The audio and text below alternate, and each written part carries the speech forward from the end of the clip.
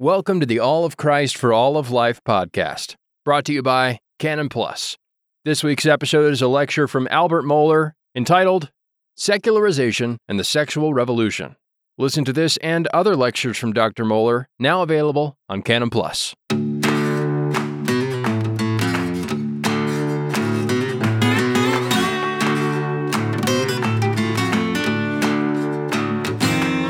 Glad folks have taken matters into their own hands and brought their own chairs in at the back. For some reason, there seems to have been a lot of empty space, but we're glad you joined us, and others will be coming, including one of our speakers shortly. We are glad to convene this morning on a matter of shared importance as we understand these issues to present a challenge not only to the church, but in particular to evangelical theology. And so we're going to be looking at evangelical theology in the wake of a sexual revolution. I'm very glad to be joined today by Dr. Wayne Grudem and Dr. Tom Schreiner, and Dr. Carl Truman will shortly be joining us as well. And each will be speaking to a different theme in terms of this general subject. I will begin, but first I'm going to ask that we begin with a word of prayer. Our Father, we come before you in the name of our Lord Jesus Christ to pray that this discussion and all of our thoughts, all of our reflections, and all of our words would be edifying to your church and would be glorifying to you. We pray for your wisdom in these things, for we desperately need it. And we pray in the name of Jesus Christ our Lord. Amen. For some time, I've been involved in a major project on secularization. Presented several papers to this society over the course of the last several years. Secularization provides something of a test case and a puzzlement for evangelical theology. In one sense, it affirms our general apprehensions and perceptions about the larger culture in a way that brings sociological analysis to what we detect to be a theological reality with deep spiritual ramifications. But increasingly, it has become clear that the issue of secularization is also tied explicitly, inextricably, to the sexual revolution taking place around us. In the face of the sexual revolution, the Christian church in the West now faces a set of challenges that exceeds anything that it has experienced of a similar magnitude in the past. This is a revolution of ideas, one that is transforming the entire moral structure of meaning in life. These challenges would be vexing enough for any generation. But the contours of our current challenge have to be understood over against the affecting reality for virtually everything on the American landscape and furthermore in the West. This revolution, like all revolutions, takes few prisoners. In other words, it demands total acceptance of its revolutionary claims and the affirmation of its aims. This is the problem now faced by Christians who are committed to uncompromising faithfulness to the Bible as the Word of God and to the gospel as the only message of salvation. The scale and scope of this challenge are made clear in an argument made by British theologian Theo Hobson. As Hobson acknowledges, churches have always faced difficult moral issues and they have muddled through. Some will argue that the challenge of the sexual revolution and the normalization of homosexuality is nothing new or unusual. He says, and I quote, "Until quite recently, I would have agreed. But," he said, "it becomes ever clearer that the issue of homosexuality really is different," end quote. Why is such a challenge to Christianity different? In this case, is homosexuality a particularly vexing case? Hobson suggests that the first challenge is what he recognizes as the either-or quality of the new morality. I agree with him that there really is no middle ground in terms of the church's engagement with these hard and urgent questions. Churches will either affirm the legitimacy of same-sex relationships and behaviors, or they will not. And the churches that do not will take a stand on the basis of a claim that God has revealed a morality to his human creatures in Holy Scripture. The second factor Hobson suggests is what he calls the sheer speed of the homosexual cause's success. As he describes it, and I quote, "Something that was assumed for centuries to be unspeakably immoral has emerged as an alternative form of life, an identity that merits legal protection. The demand for gay equality," he says, "has basically ousted traditionalist sexual morality from the moral high ground," end quote. That is a profoundly important point. Hobson is arguing that this revolution, unlike any other, has actually turned the tables on Christianity, specifically in Western civilization. The Christian church has always enjoyed the moral high ground, understood to be the guardian of what is right and righteous, at least in Western societies. But what we are seeing now is a fundamental change. Hobson is arguing that this moral revolution, having turned the tables on Christianity, now robs the Christian church of the moral high ground it had previously claimed. The situation is fundamentally reversed. For the first time in the history of Western civilization, Christianity appears to be on the underside of morality, and those who hold the biblical teachings concerning human sexuality are now, to use Hobson's word, ousted from the position of moral high ground. Hobson also rightly observes that this vast change in attitudes towards same-sex relationships and behaviors is not simply, to use his term, the waning of a taboo. He explains, and I quote, "It is not just a case of a practice losing its aura of immorality, as with premarital sex or illegitimacy. Instead, the case for homosexual equality takes the form of a moral crusade. Those who want to uphold the old attitude are not just dated moralists, as is the case with those who want to uphold the old attitude to premarital sex or illegitimacy. They are accused of moral deficiency. The old taboo concerning this practice does not disappear, but bounces back at those who seek to uphold it. Such a sharp turnaround is," he said, "without parallel in moral history." Hobson's main point is that homosexuality, quote, "has the strange power to turn the moral tables," end quote. And so what was previously understood to be immoral is now celebrated as a moral good. As a result, the Christian church's historic teachings on homosexuality, shared by the vast majority of the citizens of the West, until at least very recently, is now understood to be a relic of the past and a repressive force that must be eradicated. This explains why the challenge of the moral revolution threatens to shake the very foundations of Christianity in the United States and far beyond. And yet, even as we understand this revolution to be a new thing, its roots are not all that recent. As a matter of fact, the church has seen the sexual revolution taking place turn by turn for the better part of the last century. What now becomes clear is that most Christians vastly underestimated the challenge this sexual revolution would present. The new sexual morality did not emerge from a vacuum. Massive intellectual changes at the level of worldview over the last 200 years set the stage for the revolution in which we currently find ourselves. We are living in times rightly, if awkwardly, described as the late modern age. Just a decade ago, we spoke of the postmodern age as if modernity had given way to something fundamentally new. Like every new and self-declared epoch, the postmodern age was declared to be a form of liberation. Whereas the modern age announced itself as a secular liberation from a Christian authority that operated on claims of divine revelation, the postmodern age was proposed as a liberation from the great secular authorities of reason and rationality.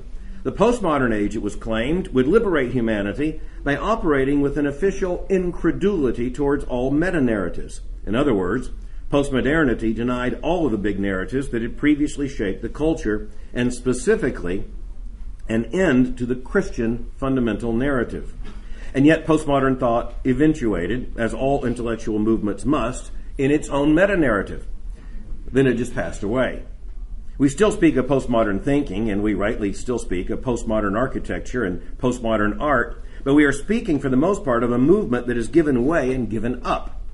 In retrospect, the postmodern age was not a new age at all. It was only an alarm announced at the end of modernity and the beginning of what is now called the late modern age. Modernity has not disappeared. It has actually grown stronger, but at the same time, it has grown more complex.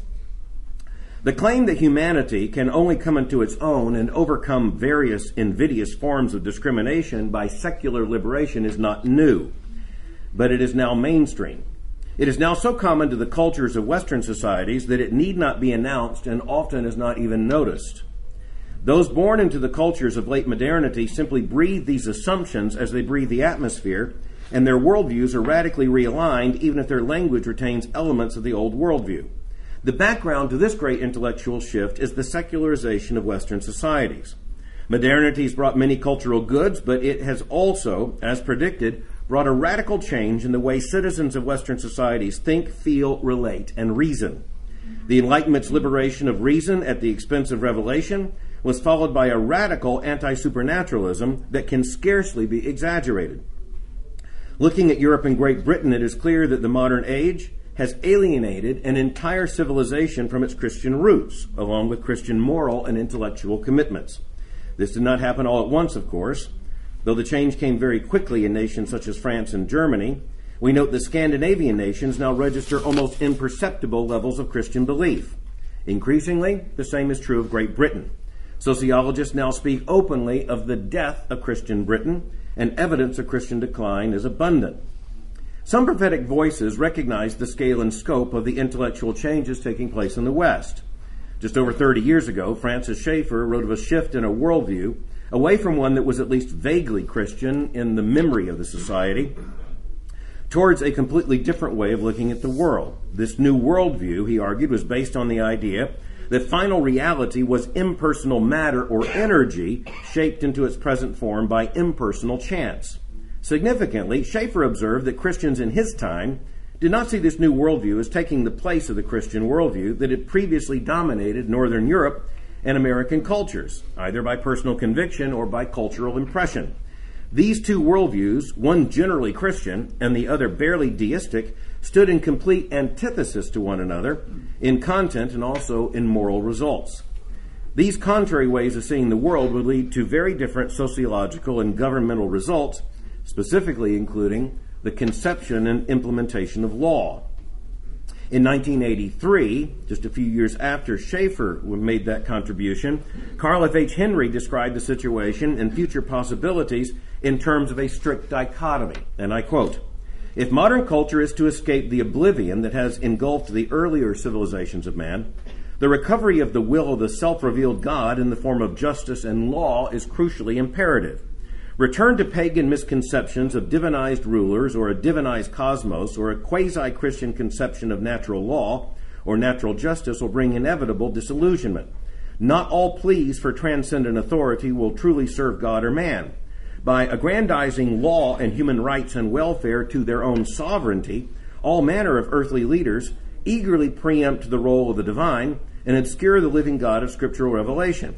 The alternatives are clear," said Henry. "We return to the God of the Bible, or we perish in a pit of lawlessness." Writing even earlier, Carl Henry had already identified the single greatest intellectual obstacle to a cultural return to the God of the Bible. In 1976, in the first volume of his 6th volume, God, Revelation, and Authority, Henry began with this line, and I quote, "No fact of contemporary Western life is more evident than the growing distrust of final truth and its implacable questioning of any sure word. This obstacle to the return of the authority of the Christian worldview is really a part of a vicious cycle that begins with the departure from at least a cultural impression of God's revealed authority. Leaving a Christian worldview leads to a distrust of all final truth and a rejection of universal authority, which then blockades the way back to the God of the Bible." In his very important Massey lectures delivered in 1991, Canadian philosopher Charles Taylor spoke of what he described as the malaise of modernity. The modern age, he argued, is marked by two great intellectual moves. The first intellectual move is a pervasive individualism. The second is the reduction of all public discourse to the authority of mere instrumental reason. The rise of modern individualism comes at the cost of rejecting all other moral authorities. Taylor explained, quote, "Modern freedom was won by our breaking loose from older moral horizons. This required the toppling of all hierarchical authorities and their established moral orders." In Taylor's words, quote, "People used to see themselves as part of a larger order. Modern freedom came about through the discrediting of such orders," end quote. The primacy of instrumental reason means the elimination of the old order and its specifically theological and teleological moral order. As Taylor explains, I quote again, "No doubt sweeping away the old orders has immensely widened the scope of instrumental reason. Once society no longer has a sacred structure, once social arrangements and modes of action are no longer grounded in the order of things or in the will of God, they are in a sense up for grabs. They can be redesigned with their consequences for the happiness or well-being of individuals as our goal, end quote. More recently, Taylor has written the greatest work yet completed on the secular reality of our times. In A Secular Age, he describes 3 successive sets of intellectual conditions. In the first, associated with the pre-modern age of antiquity and then the medieval synthesis, it was impossible not to believe. There was simply no intellectual alternative to theism in the West. There was no alternative set of explanations for the world and its operations or for moral order itself. All that changed with the arrival of modernity. In the modern age, it became possible not to believe. A secular alternative to Christian theism emerged as a real intellectual choice. As a matter of fact, choice now ruled the intellectual field. As Peter Berger famously observed decades ago, this is the so-called heretical imperative, the imperative to choose one's worldview. The third set of intellectual conditions identified by Charles Taylor is identified with late modernity and our own intellectual epoch. For most people living in the context of self-conscious late modernity, it is now impossible to believe. Now, that means that in terms especially of the intellectual elites and the culture-formative sectors of society, theism is actually not an available worldview, if not personally, then at least culturally. Significantly, Taylor pinpoints this unbelief as a lack of cognitive commitment to a self-existent, self-revealing God. Secularization, he argues, is not about rejecting all religion. He urges that people in the current hyper-secularized culture in America often consider themselves to be religious or spiritual. Secularization, he argues, is about belief in a personal God, or in particular, the now absent belief in a personal God, one who holds and exerts authority. He describes the secular age as deeply cross-pressured, to use his term, in its expression of religion and yet its rejection of the personal authority of God. The big issue here is binding moral authority. Christians are the intellectual outlaws under the current intellectual conditions. Entering a discussion on the basis of a theistic or theological claim is to break a cardinal rule of late modernity by moving from a proposition or question to a command and law and authority, and to do so in the context of a culture now explicitly secularized, and a culture that either reduces such claims to something below a genuine theistic claim or rejects them to court. Secularization in America has been attended by a moral revolution without precedent and without endgame. The cultural engines of progress driving towards personal autonomy and fulfillment will not stop until the human being is completely self-defining. This progress requires the explicit rejection of Christian morality for the project of human liberation. By the way, I would add not only Christian morality, but any biblical anthropology as well. The story of the rise of secularism is a stunning intellectual and moral revolution. It defies exaggeration. We must recognize that it is far more pervasive than we might want to believe, for this intellectual revolution has changed the worldview of even those who believe themselves to be opposed to it. I think the most brilliant part of Charles Taylor's work is how he documents the fact that even amongst those who believe, they believe differently than those living in previous epochs believe. That gets back somewhat to Peter Berger's notion of the heretical imperative, where in the context of choosing one's worldview, that's a fundamentally different way of believing than when one believed simply because there was no other available worldview or explanation for the world and its operations. Everything is now reduced to choice, and choice is, as Taylor reminds us, central to the moral project of late modernity as the project of individual authenticity. And by the way, he also argues that so-called traditional believers are not so traditional in most senses as they believe themselves to be. Because in the context of late modernity, they're even choosing the tradition with which they identify, which was not an option to previous generations. As he explains the project of modernity, quote, "There is a certain way of being human that is my way," speaking again of this main ethical mandate of authenticity. He says, quote, "I am called to live upon the earth, to live my life in this way, and not an imitation of anyone else's life. But this notion, he says, gives a new importance to being true to myself. If I am not, I actually miss the point of my life. I miss what being human is for me, end quote. Thus, Taylor explains this modern imperative. The pressing question is this: how can any sustainable moral order survive this scale of intellectual revolution? We hear in today's intellectual and ideological chorus the refrains of Karl Marx's threat and promise as stated in the Communist Manifesto. All that is solid melts into air. The melting is everywhere around us. Even as our own century is plowing new ground of moral revolution, the fact remains that the seeds were planted in the 20th century. This point is well made by Ethel Person when she writes, quote, "Over the course of the 20th century, sexual liberation has limped and lurched, but in a direction that has transformed the way most of us regard our bodies and our sexual lives. Wide era-to-era swings between sexual expression, or sexual suppression, and sexual exuberance have been noted by historians of sex. However, the current changes go beyond the ideologies of sexual liberation to include altered ideas about masculinity and femininity, heterosexuality and homosexuality. These changes," she writes, "in attitudes and behavior are of such magnitude and appear to be so irreversible, so destined to leave their mark on subsequent eras, that we are justified in calling this, speaking of the 20th century, the sexual century." The question remains, how did all this happen? As already noted, the sexual revolution did not emerge from a vacuum. Modern societies created a context for moral revolution that had never been available in intellectual terms before. In other words, certain cultural conditions had to prevail in order for the revolution to gain the traction it needed to succeed.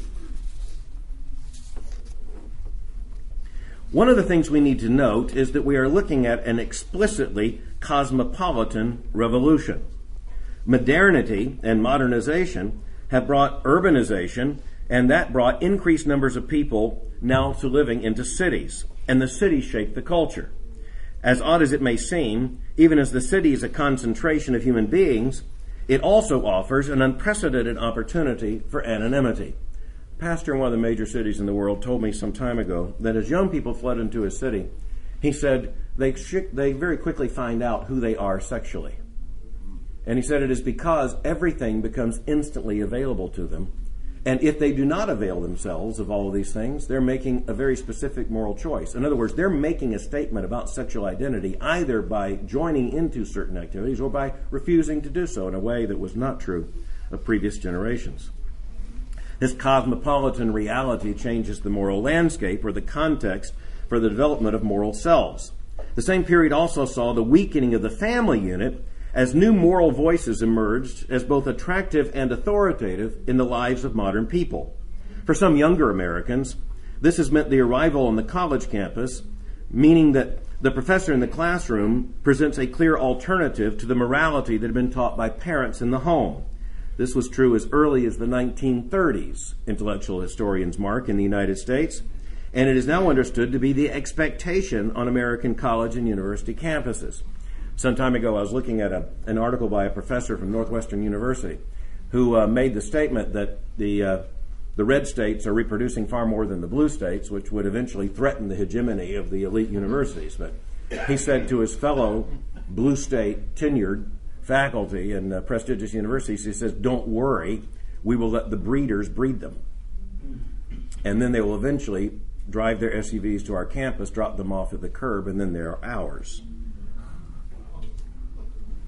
At the same time, the secularization of these societies and institutions meant that Christianity and its authorities, specifically the Bible, would be relegated to voices with less and less authority and cultural traction as secularization worked its way through the larger culture. Technological advances also fueled the sexual revolution. Pornographers, for example, have taken advantage of every new technology from the printing press to the latest digital advances.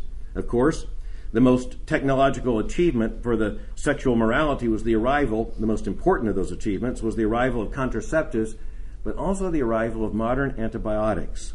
Put bluntly, so long as sex between a man and a woman implied the likelihood of pregnancy, there was a certain check on premarital or extramarital sexual activity. Once the pill arrived with all of its promises of reproductive control, a biological check on sexual immorality that had shaped human existence from the time of Adam and Eve forward was almost instantaneously removed. The sexual revolution could not have taken place without the separation of sex and procreation, and that with the arrival of effective, cheap, and available contraceptives. Whereas many scholars recognize the importance of the new contraceptive technologies in the sexual revolution, fewer scholars have noted that the sexual revolution would not have progressed at the same speed without the emergence of modern antibiotics. This is due to the fact that one major check on sexual immorality throughout human history, well documented even by the ancients, was disease. As Emory University economist Andrew Francis has observed, quote, "It's a common assumption that the sexual revolution began with the permissive attitudes of the 1960s and the development of contraceptives like the birth control pill.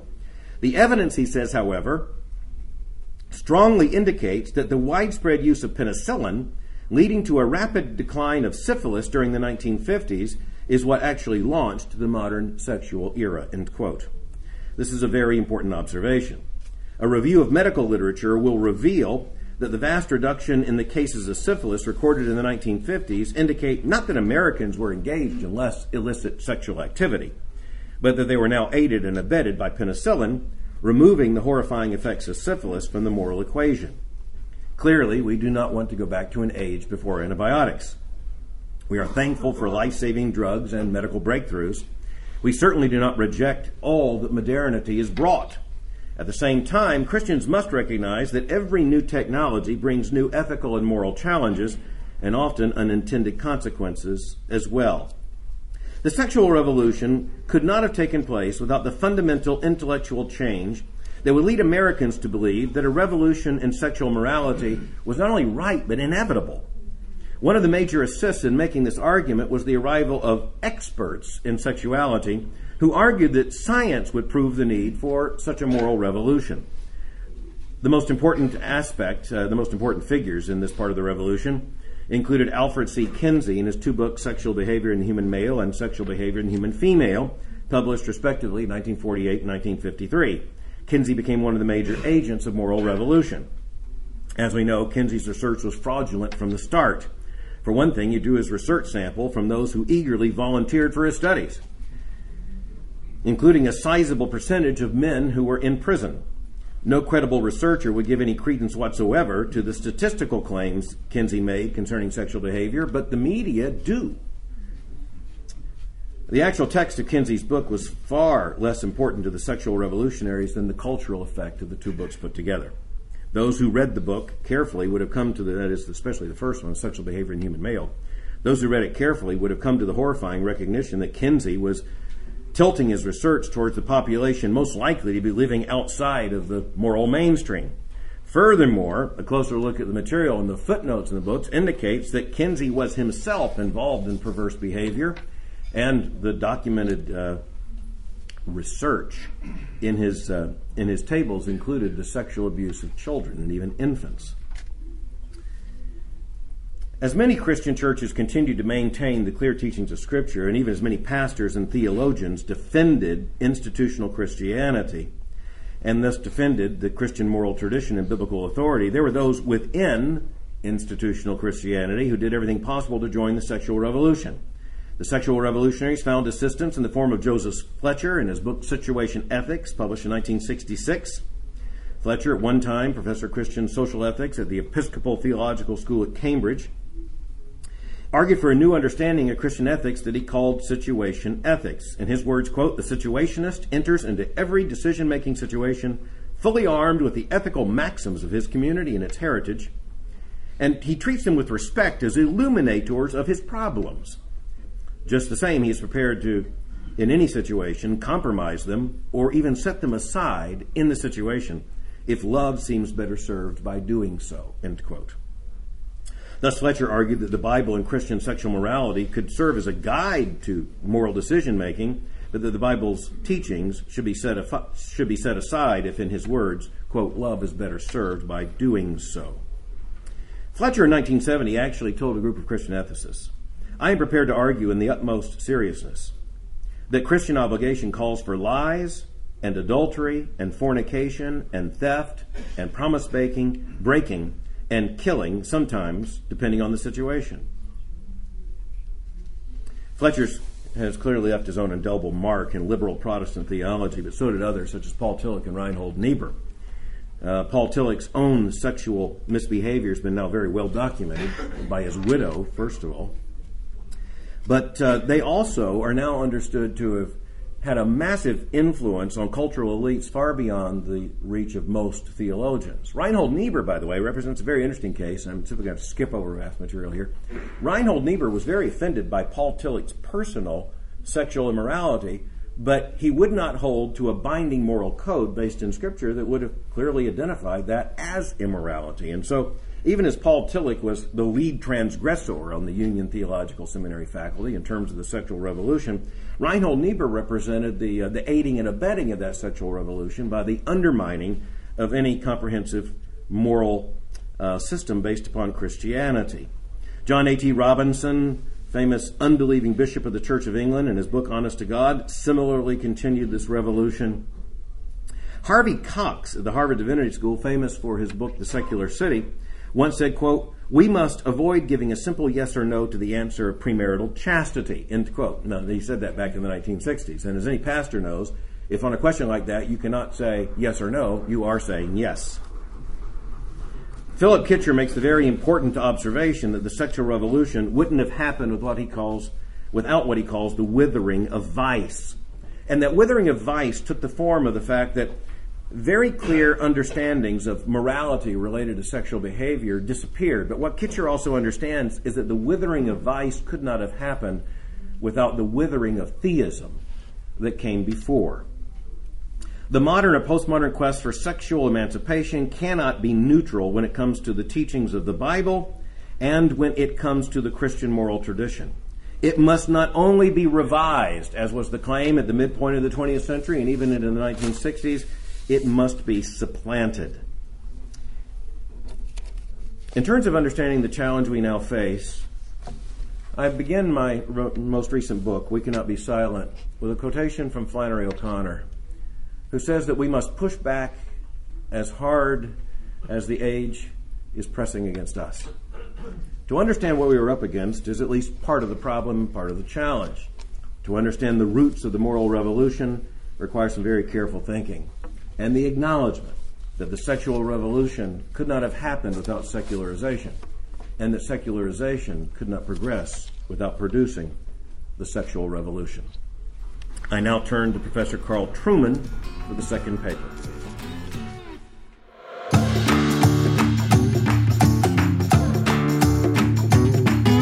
If you enjoyed this episode, be sure to check out the full Al Mohler collection now on Canon Plus.